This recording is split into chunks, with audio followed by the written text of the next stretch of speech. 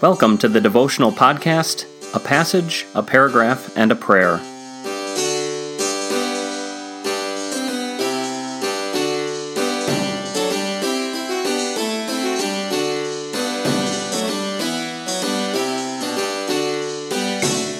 I'm your host, Pastor Nathan Biebert, and today we're going to be looking at the opening verses of Psalm 3.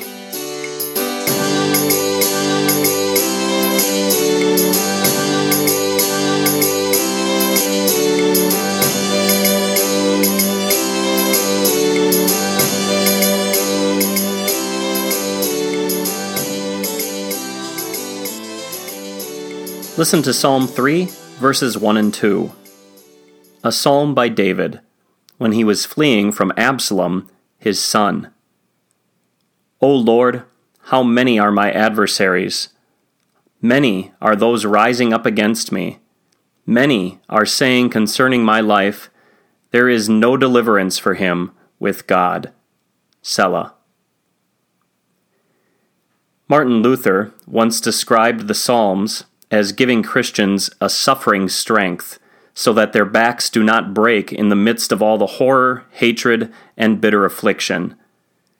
That theme of crying out to God for strength to endure suffering is certainly present in this psalm. David's own son Absalom has betrayed him and driven him from the capital city of Jerusalem. But God wouldn't be having David share this psalm with us if we too could not expect many people, even those who were formerly close to us, to rise up against us. The Christian life is not a bed of roses. In this life we bear the cross. Not until the life to come do we wear the crown. We pray. Lord, many may be saying concerning my life, there is no deliverance for him with God. But reassure my heart that that is a lie, that there is always deliverance for me with you. Yes, that the greatest deliverance from sin, death, and the devil is already mine through Jesus. Preserve the honor of your name. Though I may be hard-pressed on every side, do not let me be crushed.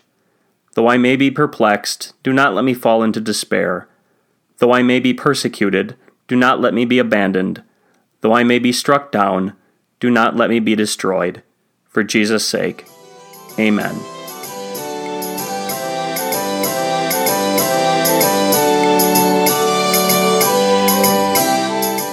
A Passage, a Paragraph, and a Prayer is a podcast of Risen Savior Evangelical Lutheran Church in South Austin, Texas.